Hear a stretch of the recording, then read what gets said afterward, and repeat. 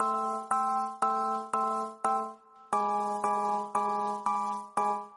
did not plan to be a civil rights worker, but I appreciate that there is a community that is not only looking up to me, but they're rooting for me. And I've got to not disappoint them. ESPNW presents Be Honest with Cari Champion. Hey everybody, welcome to another edition of Be Honest. It's been a busy few days. We were at the ESPNW Summit, and for those of you who don't know what that is, it's just a summit. Every year, they allow different women from different areas of sports to come together and talk about their accomplishments, what they want to do. So there's a group of people. There are bosses, such as Michele Roberts, who's the head of the NBPA. And then there are just folks like Jemele Hill and I, and then there's Olympians. And so I had the opportunity to grab a couple of the ladies and ask them just to sit and shoot the ish. That's what I'm going to start calling parts of this podcast, shoot the ish. So most recently, you may or may not have read, Jemele Hill and Michael Smith are now the new 6 p.m. Sports Center anchors that will start in February. I most recently, on the same day it was announced, re-signed my deal to be at Sports Center at 11 a.m. on Coast to Coast for a few more years. And we were just excited about it, about where we started and where we ended up. Mama, look what I done did type of ish talk we had. On the same end, I was able to talk to Michele Roberts about where she started. She started 2 years ago, the first woman to head the NBPA. That's the National Basketball Players Association. She is the president, and she is large and in charge. She works for the players, but she has so much respect. And she started 2 years ago, not necessarily knowing what she would get into, but she had these huge ideas, these big goals. And as the NBA comes to a new CBA, a collective bargaining agreement, she has accomplished so much, and she's happy with what she's done. So I just sat back and said, look at all these boss itches accomplishing so much. So they just talk they ish. First and foremost, I'll introduce you to Jemele Hill. She needs no introduction, but friend of the podcast. And I'm so happy for her and what she's been able to accomplish. And we just basically laughed and joked and talked about now that we have a little extra change in our pocket, we're going to all the strip clubs. Nobody can stop us. Every single strip club. Sit back, relax, enjoy this episode of Be Honest. Our next guest is always on the podcast, but it's never enough. Like, listen to what I just said. She's always on the podcast, but it's just never enough because I adore her. The story of one Jemele Hill and Cari Champion goes like this. Oh, God. It started 4 years ago. Mm-hmm. October 2012. We both were up for the job for First Take. I got the job, and I thought she was salty. She emailed me and said, let's be friends. And I was like, I don't want to be your friend. I got my friends. I'm done with my friends. Because you thought I was secretly plotting your death. And quite frankly, I don't trust nobody. And I got enough friends. I was like, I'm full with friends. My phone is full with friends. I don't need no more friends. And thank God, because she's mature and she has a heart of gold, she pursued this friendship, and it has been arguably the best friendship that I've had in my adult years. My new friends, that no new friends doesn't necessarily work with this young lady. Because this, I'm coming to a point, Jemele, and I'll let you talk in a second. No, this your show. In a second. When I first got to ESPN, I needed help, and I didn't know I needed help. So you guided me through the pitfalls. You told me what I should and shouldn't do. You told me how to get my money. And I watched you in the process, literally in the process, go from per diem, I'm writing, to his and hers, to now the host of the 6 o'clock Sports Center, which is one of the, if not the most premier property that we have at ESPN. So you took your His and Hers podcast, made it a TV show on ESPN2, and then brought it back to E1 on Sports Center. Won't he do it? Won't he do it? If you don't believe in him, won't he do it? Won't he do it? Yeah. So here's this girl from Detroit making money and living right, and all the while, all she does is encourage others and build others up. There's room for everybody in this game. Listen to me when I say that. No, you're so correct. And I had an old agent of mine told me this before, is that whenever you're in a bad mood or you're not feeling good about things going in your life, the best way to sort of clear your brain space and to even, and you're not doing it just because you expect something back. He was like, go out and bless somebody. Just go out and bless somebody. And you, as you know, being at the summit, you always hear nuggets of wisdom, and you're like, I'm gonna take that with me. And I heard one, I think in yesterday's sessions. I don't remember who exactly said it. I know it was the executive vice president of Wells Fargo. That gratitude is a muscle. Like you have to exercise. You gotta exercise it.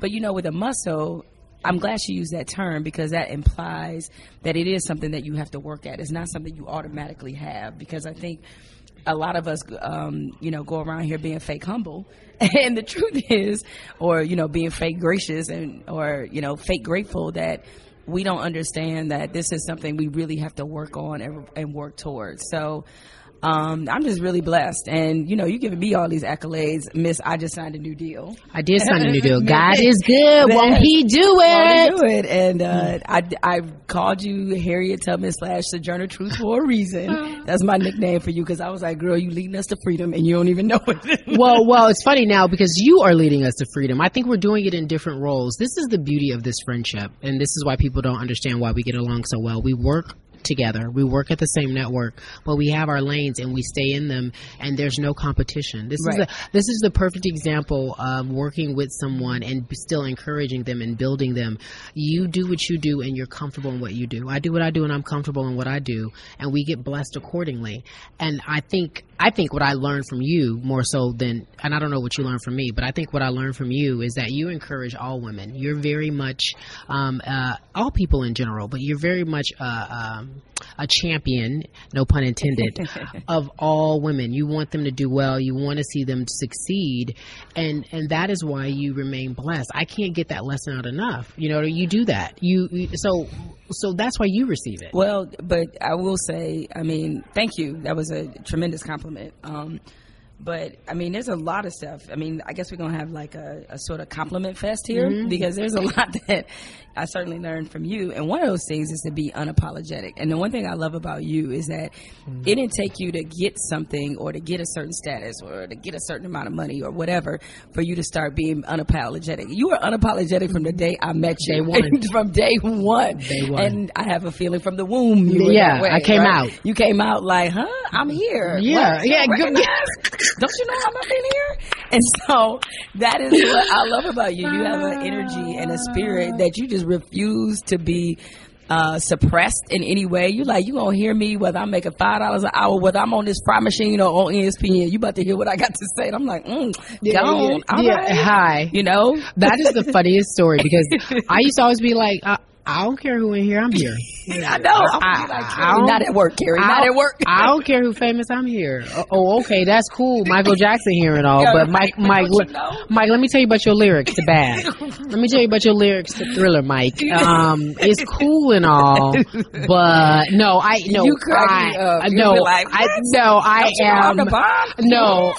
what it is? I was raised by this woman named Joyce, and Joyce raised me.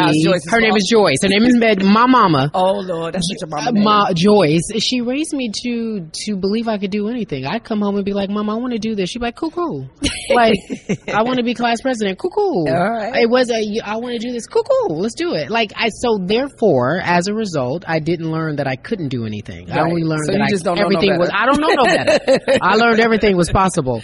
Although that helped me, right? Yeah. Because in this game they'll shit on your spirit in a minute, and they'll make you feel like you don't matter. Man, and if you don't know your worth, and this is what we can talk about all day, if you don't know your worth, somebody will try to tell you your worth, and I refuse to let somebody define how much I am and what I am. So having said all of that, so here you are with this brand new gig, and we talked about this last night. So keep it funky. No.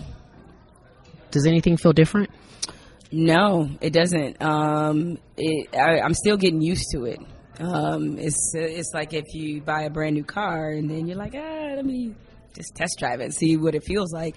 I don't feel any different than I did last week, and I don't know if that's good or bad. But because another thing you and I have always had off air, and I feel like we've addressed this on this podcast before, is like how to feel happy. Because part of the reason why I didn't feel different is really a reflection of something wrong with me, not necessarily. What does that mean? Yeah, that's what I'm saying. Is that I don't. We spend so much time, fighting, struggling, scratching and surviving, and doing all these stuff. Good times. Right. And when you finally get there and you're there, you're like, ooh, what do I do now? Like, I don't really know how I'm supposed to act, or is there a part of you that feels like if I'm not fighting, if I'm not scratching, if I'm not surviving, it just don't feel right. Then I'm not working hard, or Correct. I'm not doing my job.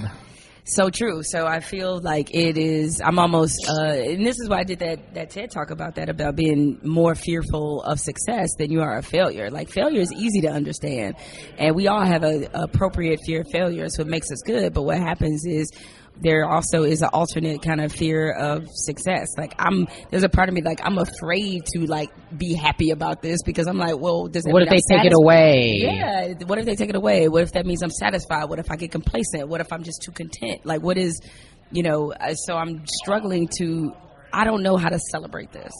I'm struggling with that a lot. Because I'm like, should I go out and buy something? Well, it's not anything I want. Should I go out and go somewhere? Well, I've been a lot of places. It's so bizarre, and let's I know this be is like clear. the first world of problems, right? I feel you, because I'm like, okay, like in my mind I thought maybe I'll get a new car with my deal. I'm definitely getting a new car, but go ahead. But I keep a decent ride, so I'm all like, I keep a decent ride, but I'm like, you're already rolling on something. But in my mind I'm all like, well, what do I do? And I feel like now I'm more conscious of saving and planning, and more conscious of, let me get my money any way I can, but not because of this deal, just because I feel like, I don't know, like everyone's like, congratulations. I'm all like, cool, thank you. Yeah, you don't even know what to say. That's great. Don't get it wrong. Like, when my friends talk to me, like, girl, put this in perspective. Like, honestly. Mm-hmm. And I'm like, okay, yeah, I am grateful. Mm-hmm. But you know what it is? And I've been trying to talk about this. Anybody who's black and who's in a business, or not even just black, just a minority, whether it's a woman, whether you're a minority by your background, you work so hard when you're one of a few, that it all makes sense when you are rewarded, because you're like, no, my sweat equity is so invaluable. Like, the things that I do to be great, my colleague does less than half of what I do, and they're rewarded for that. And we consistently come in and give 120%. So to me, it's like, thank you for acknowledging finally all the bullshit. You know what I mean? Or quite frankly, keep it on the low. You're like, I could got a little more, right? Mm-hmm. And I don't think that money changes you. I don't think that status changes you. I think at the end of the day, what you wrestle with is what I wrestle with, and that's just consistently being great and wanting to tell stories and wanting to deliver a message. And so the change in position doesn't change how you feel about your work ethic and what you want to do. You might have a little more money to trick off. Like, I expect you to buy me a trip to Italy. Her best friend Kelly got a trip to Italy. I expect a trip to Italy. Oh, okay. All right. I don't want to go to Italy. Now I want to go to south of France, and I want to go first class. Okay. I got you. Don't put me on. Don't put me on AirTran. Put me on AirTran. Southwest? No, I'm not trying to go to Italy on Southwest. You sure? Yeah. Why they planes 62 times? Yeah, because we can fill up. I want you to put me on. I want you to put me on Air France. No, you real new money. You better give me the south of France on Air France, first class. Got you. And you better take me to the Louis store like a husband, like a boyfriend. I'm like, damn, I gotta take you to the Louis store. All these things, we about to live this. Right. We're gonna be true some N-words in Paris, like my man Kanye said. We can't get fired just yet. Okay, I ain't got that first check just yet. Okay, I'm still waiting on it. So let me hold something. You know, all right, Angela Davis. Get us fired. I know, right. No, honestly. So, what does this mean to you? It is a culmination of a dream I didn't even know I had. I mean, you know this. I didn't want to be a sports center anchor. You know, I leave that to the professionals like yourself. You know what I'm saying? That wasn't ever in our plans. You know, me or Mike's. Like, we laughed about it, right? We're like, Anchor. Y'all want us to do Sports Center to do what? Like, you want to hear me read a highlight? Oh boy, caught it. That's how I do it. All right. Now take that. Now take Faux that. nothing. For nothing. Right. It's faux nothing. He done. And what? He went real fast. Back to you. Right. Exactly. I hear you. Holla. But I think the part that we love about it is that they're allowing us to just be who we are. So a lot of our His and Hers fans.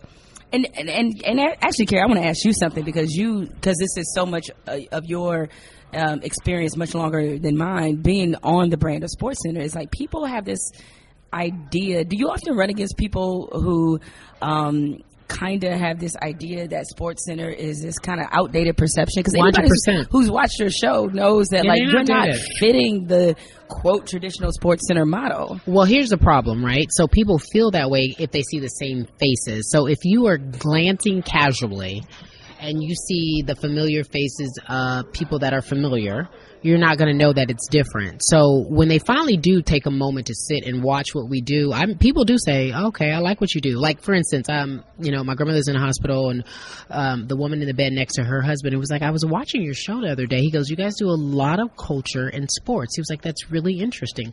When did you start adding culture to what you talk about? Mm-hmm. And this was an older man, Jewish man, maybe in his 60s, and I thought, what a fresh perspective. He doesn't watch Sports Center, but what he took away from what we try to do on our Coast to Coast show, I appreciated that. Because I want to talk about Philando Castile. I want to talk about, social injustice and using your platform. So people don't know what it is, but the beauty of what you're going to do in this small period of time. What is your show, half hour or hour? It'll be an hour, and sometimes depending, I think, on what is following us, it might be an hour and a half. And the hour that you have, you use that time to not necessarily go out of your way to show that you're different, but use that time to find a new audience and introduce them to what you guys do best. Like, don't try to be, and you already know this, but do what you do best, whatever your gut says. Like, I know you might feel the need to compromise, but do what you do best. I felt the need to compromise. Really? I did, because I wanted to accommodate my co-host and I wanted him to be comfortable. But I don't know any other way but to fight, as you will know. Right? So I didn't do it. I just did it my way, and I'm like, not necessarily just my way, but I was like, guys, this is interesting. Trust me on this. Your gut as a journalist tells you what people want to hear. Very true. Right? Yeah. No, like, we've been doing this for so long that our gut is always right, and try something different. So people don't get that it's different. No, they don't. I think a lot of it, and I don't know, is it poor, public relations on our part as a company? Is that probably, or is it just that I think there are some people and that have not let go of what Sports Center used to be. Fact. And it's been an institution for 30 years. How do you change it? I don't know, but I feel like the institution has changed, but everybody else hasn't caught up to the fact that it actually has changed. Well, that's a Sports Center issue, right? Yeah. So they have to go out of their way to promote and make it different and sell it and let people know what it is. Well, it's amazing too. This has been a real education into how people see the different brands, because I've heard just constantly, mostly from viewers of ours that are used to us doing things a certain way, of, oh man, now you guys have to be different. Now they're going to change they don't you. Know. They now don't know. This is going to be this, that, and the other. And I'm like, y'all act like we work for different companies. Yeah. Like, it's all ESPN. Yeah. You know, what they allow, I mean, granted, depending on what your, show, what your show is and what time size, some things may be different. There are certainly highlight-driven sports centers, Neil and Stan. But look at the time they're on. It has to be. It's following all the live events, sure. right? And they're great at it. Sure.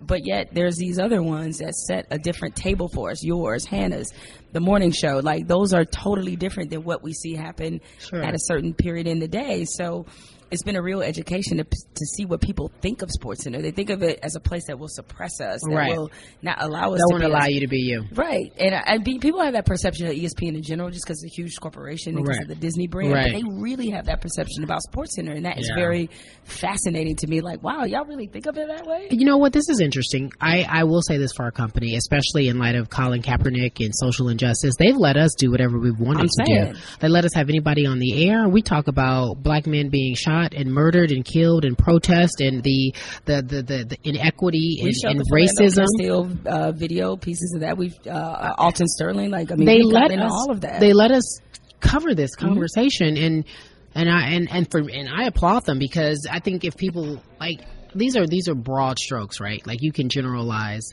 but what we're doing right now, what sports is encompassing right now, we weren't around for Muhammad Ali, but the way that people remembered Muhammad Ali and how significant he was to the movement, and how brash and outspoken he was to the movement, and how he protested the way he was treated. He was like, I don't have any problems with anybody in Vietnam. My problem is with you. Like, how bold he was and unapologetic. I find that we are witnessing that in a less dramatic and forthright fashion. But what Colin Kaepernick has empowered these athletes to do is something so significant. And if we don't stop and take notice, this is a perfect time for you to be a sports journalist. This is a perfect time for you to be working at ESPN and paying attention to ESPN, because there will be a significant change in this country about how we talk about race relations. I feel emboldened to walk into my morning meeting and be like, look, a black man was shot yesterday and Carmelo Anthony tweeted about it, so let's talk about it. Yeah. I'm sure you get a lot of the stick to sports crowd, right? No. I do. You do get some of that, but I right? ignore that. I do too. But the thing that's so interesting, as I've said to them, the people who said that, like, okay, even if I wanted to do that, understand we have very powerful athletes who are dragging us into this conversation, whether we want to be there or not. And it's our responsibility as journalists to cover that. It's like when LeBron says something about Donald Trump in locker room talk, yeah, I got to cover that. So I'm sorry if you are not mentally prepared to address that, or that if you're still in the outdated mindset that sports is so supposed to be this safe zone. There is no safe zone in this country. Newsflash. There's nowhere. All right. So it's like we're not going to be able to block out this incredible conversation that's going on. And if you want to talk sports, and if you want to get the stats, check your phone. Download an app. That stuff is always there. There's plenty of spaces on ESPN where you could do that. Watch NFL Live. Watch NFL Insiders. Like, watch Countdown. I mean, it doesn't matter. Like, there's plenty of options and choices if you really are of that mindset. Plenty of sports centers don't cover it. Plenty do. So it's like a little bit for everybody. But I find that crowd that wants to say that and, create this sort of false perception that sports has always been devoid of that, they're just frankly ignorant. I'm like, if you look across our history, it has never been that way. Mm-hmm. From Jesse Owens to Muhammad Ali, Wilma Rudolph. I mean, like, we could just keep going. There's so many examples of it. And if they really want to look at history, they have to understand that the people who were eventually proven to be on the side of right. Yeah, sure. I mean, Colin Kaepernick, in the moment, a lot of people are just like, oh, he needs to sit down and shut up. And you got Ruth Bader Ginsburg apologizing for what she said about it. 20 years from now, a lot of y'all going to be embarrassed by the things coming out of your mouth. So you need to think about it that way. Because when Muhammad Ali died, and obviously everybody paid their respect, people forget that, when he did this, people hated him. And as I've had to remind a few people on Twitter, you do know how Martin Luther King died. He didn't go gracefully into old age. Right. He got shot for what he believed in. He was assassinated. And he was peaceful by all means necessary. So all this whole do it this way or do it that way, don't matter. People have died doing it any kind of way. That's the nature of the protest, is to piss you off. Well, how mad are you that here we are in 2016 and we still have to fight for our black men being shot and killed? Like, I'm telling you right now, the debate is disappointing. See, because if you have an issue with how Colin Kaepernick is doing the protest, it's crazy. You can't have an issue with the message, but that's the problem. Is like, that's been convenient cover for a lot of people. Oh, for sure. A whole lot of people being exposed right now. Exposed for a whole lot of reasons. You looking at people that you like. You on my Facebook page, I should unfriend you. You know what I'm saying? Ooh, bring them out. Like T.I. said, man, it's some things going on. I'm all like, how can you tell me what my experience is and what I know and what I live and how I live? Like, how can you tell me it's not real? I get so mad when people come at me on, Cari, you don't like black men, you don't support black men. I get that a lot on Twitter from the whole Floyd Mayweather thing. Oh, yeah. But then who exposed themselves? Now all of a sudden, y'all preach. I'm gonna sit back. Right, you already know where I'm going with this. So let me get this straight. Y'all more angry that he said all lives matter, but when he was beating women, all good. All good. But he said all lives matter, and now y'all want to be ticked off. Cool. All good. Die on that hill. You got it. You got it. They like, you don't support him. There were no accusations and all these unfounded accusations about how I feel about Floyd. I was like, no, Floyd beat women. There's proof, and he went to jail for it. I have a problem with that. But now y'all mad because he said all lives. He said all lives matter. Oh, get out of here. Down that hill. And the problem is this. I think that unfortunately, in this day and age, when we talk about Philando Castile and his girlfriend and how she had to, and I was saying this to someone else the other day, she had to videotape him dying so there could be proof. That's sad that that's the world we live in now. Like, how do you live in that world where you have to produce evidence in order to make it fact? Yeah. Because we're all citizen journalists now. Yeah, that's very true. Or just, why do we, especially as, people of color, why is our humanity constantly on trial? It's constantly on trial.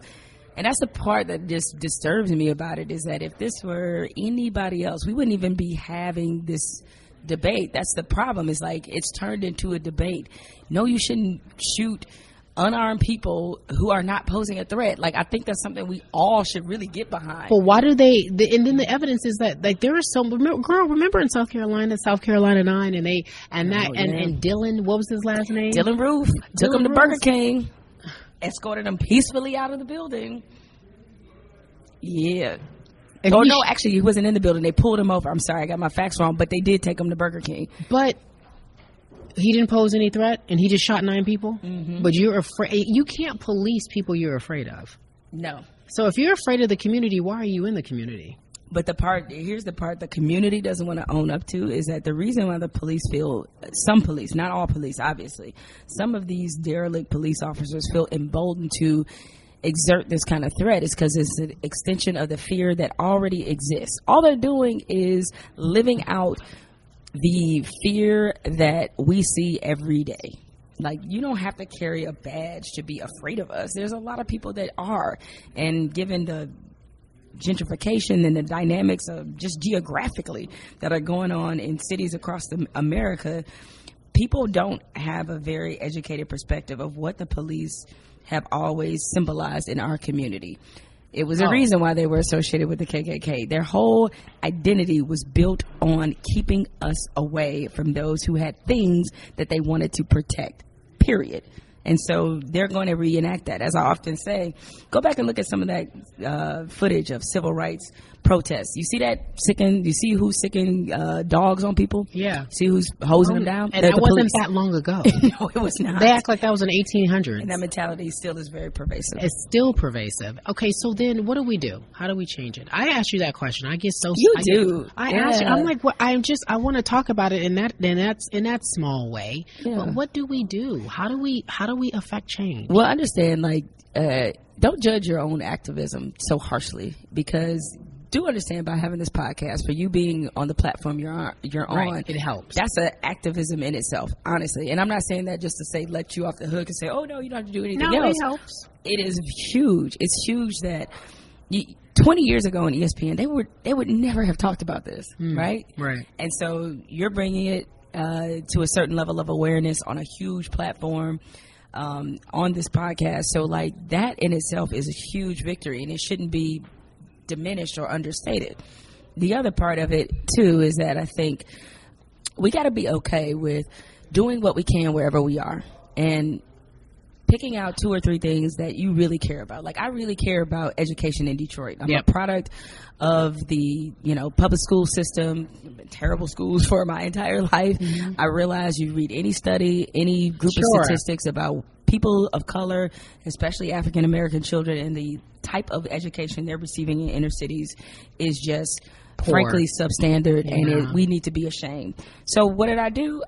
Our colleague Jalen Rose, he has an academy in Detroit, and I'm sponsoring a student for this year. And what I didn't know until one of his staff let me know is that ESPN is actually matching that. Nice. So I had no idea. Oh, that's great. So it's great. So it's almost like I got 2 students for the price of 1. Yeah. So it's all that's good. Great. I love Jalen for that. I do too. I mean, I told him he's changing lives. So wherever it is, whatever you feel passionate about. I mean, a project I did last year about testing the untested rape kits in Detroit. My mother's a rape survivor. The level of sexual assault the legacy, the unfortunate and tragic legacy is left in my own family. I'm passionate about that. So I'm going to take those two things, right, and I'm going to go to the mat for them. Right. And in whatever way I can, in whatever room, in whatever space you have. So that's what you do. That's what you do. Because when you think about it, like a massive, huge problem, it seems like overwhelming. Yeah. You feel discouraged. You're like, where do I start? What do I, how does this all work itself out? But if you start with the things that you really things that you can about, touch and care about, and we will go a long way doing that. I agree with you. I spoke with my agent too about starting my foundation, because it's going to be little brown girls. Because I rep for them. You know what I mean? I do. And I feel like we don't have enough examples of us so that they can see, they can reach, and they can touch. If they start watching, if they watch reality shows, they think that's what you have to be, but we don't have to do that. But even on a professional level, I read an amazing stat that women of color are now the most educated group. We are. Like in this country. I read that. Yeah, right? So even I would say this for you as a professional woman, like me, having to make your way through corporate America, you're not going to be only doing this for the little brown girls, but for the adult brown girls. Oh, for sure. Right. They want to know that. But you got to start planting those seeds. To me, the biggest difference of what I did or what my mother did or what people do, once you believe, they just need somebody to believe, which is why I think Jalen's school is so great. They just need somebody to believe in their dreams. They need somebody to tell them that they can do it. That makes a world of difference. If you don't grow up with somebody telling you that you can be whatever and do whatever, then you can't. You just need somebody to invest in you, pay you some attention. Just plant that seed. Like your relationships. Okay, so look, hard turn here. Okay. Hard. I can't wait to see where this is going. Hard turn here. Can we talk about the fact that we have no more shenanigans because you got a boyfriend and we can't go nowhere no more? This is not true. The last time spare shenanigans. You have spare shenanigans? I have shenanigans that I keep in my. What was our last shenanigan? It wasn't Fiji because you had old boy there. Yeah. So what was our last shenanigan? The way you make that sound is just like because you brought sand to the beach, and we're supposed to be at the beach acting up. Choose to see it that way. What about the last time we was in the strip club? That wasn't that long ago. No, that wasn't. You're right. That was a good time. You know what? You didn't bring him in. That was true. We had a good time there. You're right. You're right. I forgot about the club. So now that we got this new money, dog, we need to light it up. Are we wait a second. You going PJ? You going to get a PJ? No, I ain't saying that much money. Okay, so time out. As usual, Amy Stanton, in charge of the event, is stepping in on the podcast. Yeah, she is, because Amy is like, first of all, I got somewhere to be. She needs me. We're doing a podcast right now. You need Jemele to do her job right now? Yes. All right, Jemele, you got to go work. I do. You get me in trouble. You'll join Be Honest again. Okay. Okay, so there you have it, folks. Wow, we covered a lot. Sometimes I find myself just speechless. I'm trying to enjoy it all. Enjoy the journey, not rush through this. It's so easy to rush through life. And so when you are super ambitious, you have to realize when you got it good and you have to appreciate it. That was her message, Jemele's message to me and to herself, and I appreciate it. Speaking of super ambitious, on the other side of the break, Michele Roberts, she has a lot on her plate. There's a new collective bargaining agreement. It should be announced any day now. She's been working hand in hand with Adam Silver, and she says everything is going well. She also has a group of players who are becoming the face of a social injustice movement. She talked about that, and she just also talks about being a lady, handling it all. On the other side of the break, enjoy one Michele Roberts.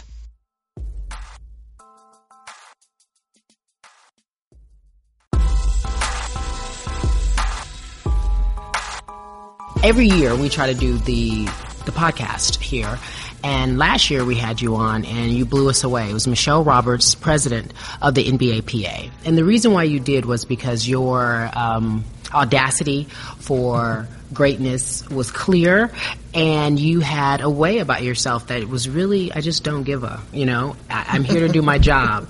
And so what I was able to take away from you was that you had some really ambitious ideas, and that you wanted to do something that hadn't been done before, and you wanted to create, quite frankly, a players union that would be a blueprint for what other players unions should look like in terms of how you negotiate, how you deal, how you put the players first, how the retired players are treated well, and you wanted them to know that they came first as opposed to being a commodity. Here we are 2.5 years later.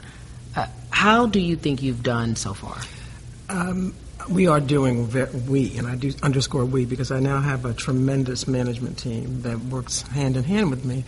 I know we've already begun to change the players' perception of the union, not only as a place where they get their licensing checks, but a place that has their back. And so, we have this program we call First Call. Our goal is to make sure that if a player has an issue, the first call he makes is to the union. Because as we've told them, they may change teams, they may change cities, but they'll always have the same union. And so the very fact that I'm getting phone calls and emails from players every day underscores for me that we've been successful in changing the perception of the union among the players. When I first started working, maybe once a month I'd have some player reach out to me, literally every day. Every day. About varying issues. Any number of things. Sometimes it's just a small question. Sometimes it's a major issue that they need some help and resolution on. Frankly, I got an email from a guy I hadn't talked to probably in about a year who just sent me an email saying, "Hey, it's been a while. Just checking in to see how you are." I mean, that says a lot to me about how the guys are viewing the union. How they're turning it around. What's your relationship like with Adam Silver? It's a good one. It's a good one. He is someone who I believe is committed to the game. He's clear with respect to what his issues are and what his interests are and who he represents. He represents the owners. Having said that, he gets me, that I as well know who I represent. And so far so good. Do you feel that Adam cares about the players? I think he genuinely does. I've had conversations with him where he had opportunities to, literally applying the rules, do some damage to players, and he's been willing to back off of some of that. So I do. I mean, look, let's face it. He represents the owners, and I don't pretend that he is willing to put the interests of players over owners if there's a conflict. I'm not expecting him to do that, and I've not seen him do that. Having said that, he's someone that I've been able to have meaningful dialogue with. Okay, so I find it interesting that, and we're here to talk about women and what we do, but I find it so interesting that you are one of a few. We're starting to see more. Lisa Borders is the president of the WNBA. She and I have a really good rapport, and we talk about her and navigating the politics. I'm asking for advice, just for me, for women who are trying to make their way in their own respective lanes and their respective careers. How do you navigate a world full of powerful men who oftentimes see you as just a woman? By not seeing yourself as just a woman. That's the first thing. And I don't suggest that women should try to pretend that they're not women. I mean, we are women, and that's not going to change. But you cannot allow it to be the case. You can't allow yourself to be so paralyzed by the fact that you may be the only woman in the room. I mean, if you walk into a meeting and the thing that's got your attention first is the fact that you're the only woman in the room, that, to me, suggests that you're not putting your time and attention to what you should be doing. That is what the meeting is about. So, being oneself is critical. Don't allow their appreciation of the fact that you're the only woman in the room matter. You should be the smartest person in the room. You should be the most prepared person in the room. Don't trip on the fact that you're the only woman in the room. So, look, it's not the case that it's easy, but it's easier if you're not paralyzed by it. What's been the most difficult thing for you? In this new job? Yeah. In relation to the fact that you're a woman. Yeah, well, to some extent, it's the way third parties deal with me. The players, it's been fine. I mean, I had this concern that because I was a woman, there might be some issues with the guys, and not at all. And frankly, it's not so much with the league, but just about everybody else in the world, including fans, they look at me first and foremost and only as a woman, and that takes a bit of getting used to, but not really. I mean, after 4 or 5 seconds of being aware of it, I'm done. I move on. I do my work. You know what I think we do when you are you're a boss, right? Yeah. So as a boss, you have to be very firm, and you have to, obviously issue. I don't know necessarily. You have to do this. You disseminate. Do this job. Do that job. Do you have a problem with being firm? And then do you think, was I too firm? I feel like sometimes when I'm being a boss and I'm going hard, I feel like, oh man, I was too hard on such and such. No, I don't have any difficulty there. I got to be honest with you. And on occasion, I have to check myself because I have very high expectations of my staff. Oh. And therefore, any evidence of mediocrity just makes me insane. Say that again.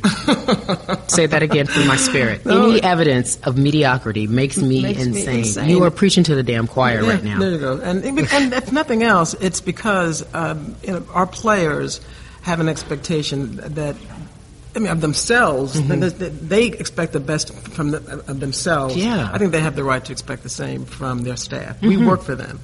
And so when I've had to discipline an employee, it hasn't bothered me one iota. You don't think about it? I don't think about it because I'm only disciplining because they're not giving me what the players deserve. Right. So, I don't have because you want the best product possible. I every day I ask myself how I can do it, how I can do it better. I expect my staff to ask the same question. I find it, okay, so I'm just saying, because I just want to be great. I don't come to work to be okay. Absolutely. I want to be great every single damn day. Absolutely. And I don't understand why everyone can't understand that and ride on that. My view is if you don't understand that, you don't work for me. And I've had to terminate employees who didn't get it, and they didn't get it, and they had to just work somewhere else. You can be mediocre if you choose to. That's your God-given right. You just can't do it and be on my staff. I love it. I love everything you're saying to me right now. Because I'm like, any evidence of mediocrity, it's unacceptable because it just is. Now, but here's my struggle, and I think a lot of women struggle with that. Is that because we're taught the opposite? We're taught not to be too aggressive. We're taught once we're being aggressive, we are considered a bitch, or we are considered a pain in the ass. Especially because we want what we want. Why? How can you just change that perception? I know it's all about how you deal with people, but how do you change that attitude and that perception? Well, the good news is I didn't get raised that way. My mother made it clear to me that I was going to be the best person in the room. So there was never any suggestion from the person who was most important to me that I'd give less than the best. And frankly, as an African American, it occurred to me very quickly that the expectation was, right, that I couldn't. You got to be better than everybody every day. Every day, and so for me, it was part of how one survives professionally. And the message I give to my nieces, to my nephew, is the same thing. You can't half step. You half step, you're gonna half live. If you want the best, then you got to be the best. So I look at you, and you bring up being black, and that's one of the things that I see first, and I know I probably shouldn't, but I see it because it makes me think that it's possible. Do you understand your responsibility to the community? I do, and I jokingly say I didn't sign up for this, right? But I'm still getting letters from people who say, "Hi, you don't know me. I'm so proud of me. You're my role model." Or dads will send me letters and say, "My daughters, I'm so proud of you because you've made them believe." And so again, I did not plan to be a civil rights worker, but I appreciate that there is a community that is not only looking up to me, but they're rooting for me. I got to not disappoint them. But sometimes you get in corporate America, and this is not my issue. Sometimes I find that black people get in corporate America and they act like they don't want to acknowledge the fact that they are black. Well, that's silly because you are. Yeah. And everybody else is acknowledging it. So why don't you embrace it? Never a problem for me. I don't know. And I still run into those types, and it's unfortunate. But I think I bring this up to talk about Alton Sterling and Philando Castile. When those two men were murdered, Philando Castile mainly, and we had video evidence of it. I woke up that morning and I was in pain, and it hurt me. And we literally got on the morning meeting and they were talking about Dwayne Wade going to Chicago, and I'm like, time out, not today. Because it's too painful, right? And so you are in charge of a group of men who are leading the charge, if you will. They were among the first to talk about it. What has the Players Union done to support them, and what will you do moving forward? Because the social injustice and athletes using their platform is pushed to the forefront, and the conversation is mandatory. Let me correct one thing you said. I'm not in charge of those men. No. Those men are in charge of me. You're right. And what we've been doing is this. To the extent there's anything that we can do to facilitate any discussions they want to have, any actions they want to take, we're available to do it. I've not been suggesting or directing anyone to do anything. If the players want to be agnostic, that's okay too. But to the extent they are wanting to do something proactive, my job is to, again, help if I can, and then to the extent there might be any possible discipline imposed, try to and run that. And so what we've been doing is saying to them, call us when you need our help. Right. The interesting thing, though, is as much as we are obviously available to assist, these guys are doing this on their own. You know, when I found out about the ESPN thing, the same time that the rest of the country did. When someone gave me, I got a phone call from someone suggesting asking if I was going to watch the ESPN. Right. And I said, well, probably. Well, make sure you're there at the outset of the production. It wasn't my idea. We didn't tell them what to do. Those men did it on their own. Did it on their own, and that's pretty much what's been going on. So. How did that make you feel when you saw it? I could not have been. You know, I'm so proud of these guys all the time. But when I saw that, you can imagine. I mean, I was actually teary-eyed because I was so impressed and so proud of what they were doing. So we empower, but we don't direct, and we support. And we, as I said, if they need any assistance, we're there to provide. Do you know of any planned protests that they plan to do? Or will they be doing anything when the season starts? You know, they've seen some things, some expressions of support. What the players are doing is deciding as a team how they would like to proceed, and they're having discussions in the locker rooms that are player-only discussions. I've not intruded, but I've always, again, said if there's anything you need us to do, if you want to run by a proposal, if you have some concerns about discipline, then by all means reach out. But it's all player-driven. It's all done on their own behest. You may have saw how the WNBA handled it with some of their players, and it, you know, for whatever reasons, he say, she say, I don't know, she say, she say. So I don't know if the NBA has talked to you or reached out to you and said, if in fact the players were to do this, we may fine them, or has the NBA said that? Because I know they had issues in the past with them wearing the I Can't Breathe T-shirt. So have they reached out to you and said, we may be concerned if they protest this way? What I will say is, I'll say two things. One, maybe 2 weeks ago, the NBA, together with the NBPA, sent a memo out to the players because we knew the season was about to begin and there was concern that people might or might not want to engage in some form of protest. And the message that we sent out jointly was that we appreciated and respected the players' rights and interests in speaking out, and if there was anything that we either the league or the union or both could do to facilitate that, we would do that. Those are the discussions I've had with the league. Okay. As you know, in our game, unlike football, there is a rule that does say when the anthem is on, you stand still. You don't take a knee. So technically, the league could try to impose a penalty. They believe. We've not had that. I didn't know that was a rule. It is a rule in the NBA. Yeah, unlike the NFL, we do have a rule, and so whether or not it's something that they would seek to enforce, we don't know. But they have not done it. They have not done anything. So that doesn't mean they can't interlock arms like we've been saying. Well, I don't. It's my position that they can. Right, or it doesn't mean they can't raise their fist. It's my position that they can. Because that's not technically sitting. See, that's the odd thing about this rule, because the rule does say you have to remain standing, and it's rather ambiguous after that. And so, hopefully we don't have to litigate it, but thus far there's been no suggestion that discipline is going to be imposed. So in 2016, on a personal level, outside of NBA and you being the president of the association, the Players Association, how heartbreaking is it to see that we still have people being shot and killed by police officers? A few people remember, but we had two of our players arrested, and one of whom had his leg broken by the police.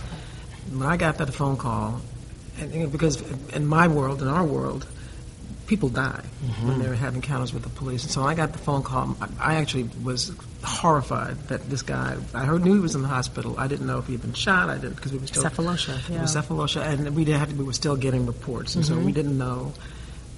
It is real for these players. These are black men, and they know it, and they're black fathers, and they have black sons, and they've got brothers. And so it's not something that I can hide from because I work in sports. Not at all. Which is why, understandably, the players are feeling the way that they feel and want to make. The money doesn't make them immune, right? Not at all. In fact, to some extent, it might be problematic. Because our players, I've got a player that's driving a car that's worth probably more than that police officer's salary. Most police officers, and I have no problem with that, but to the extent there's some bad apples out there, I worry. I mean, we frankly encourage the players to avoid driving and always be in the presence of somebody else, just to eliminate the possibility of something like that. Yeah, get rid of all the possible signs. I talked to players today. I talked to NFL players, NBA players. They consistently get pulled over, the driving while black, and then there is this immediate fear. So I don't know how you stop it. You can't, and what we do is attempt to make sure they're ready. The worst thing that can happen is someone not understand that an encounter with a police officer may end up with you losing your life, and so the players need to be ready and aware. How comfortable do you feel having this conversation with your counterparts that aren't black at the league? Yeah. I have no problem at all. I mean, I'm comfortable making clear what my position is on this. I'm comfortable making clear to the league that the players are affected and have a need to express their concerns in this space.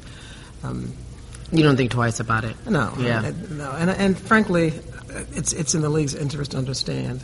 And I think it's just, at least to date, they appear to understand that this is not an issue that we can ignore because it does impact our players. Well, and that was the larger issue. And we talk about Colin Kaepernick. I say what you want.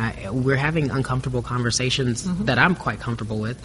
But I appreciate the dialogue because that's the only way we're going to understand. I feel more emboldened at work to talk about racial matters and driving while black and black men dying and a few bad cops and racial profiling.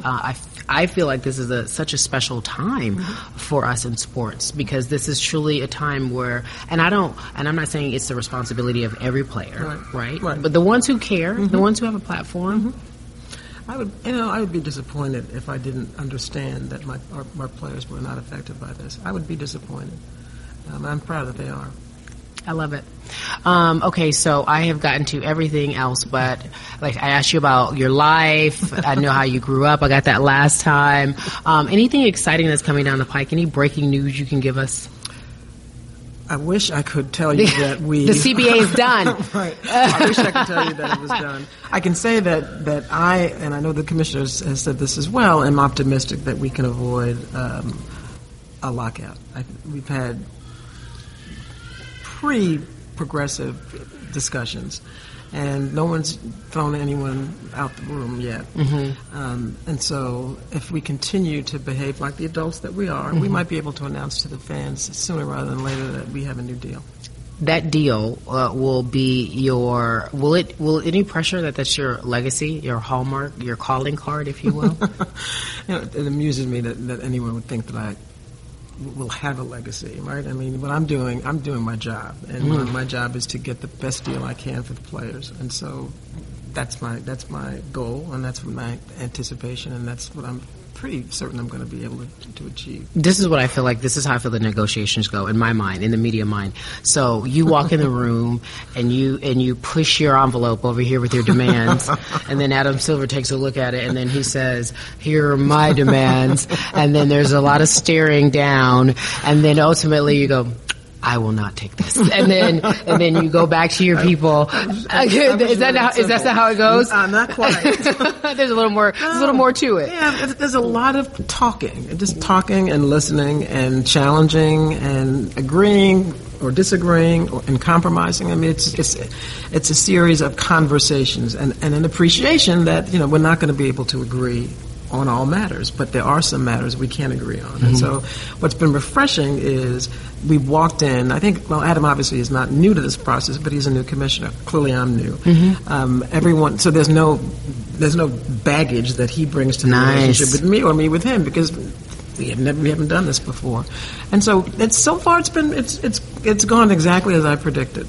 All right, so I predicted if everyone behaved like an adult, we'd be able to get a deal done. And Michele, that's difficult. I know. Michele, seriously, you're asking people to be adults. You're asking people to put their egos aside and be adults. Because we either are going to have a deal or we're going to have a lockout and the fans are going to go crazy. Okay. And so it's in everyone's interest to behave like adults, and so far so good. So December 6th is the deadline? When's the deadline? The 16th. The 16th, okay. I'm aiming for a deal sooner than that. Okay, so we should be on the lookout sooner than later.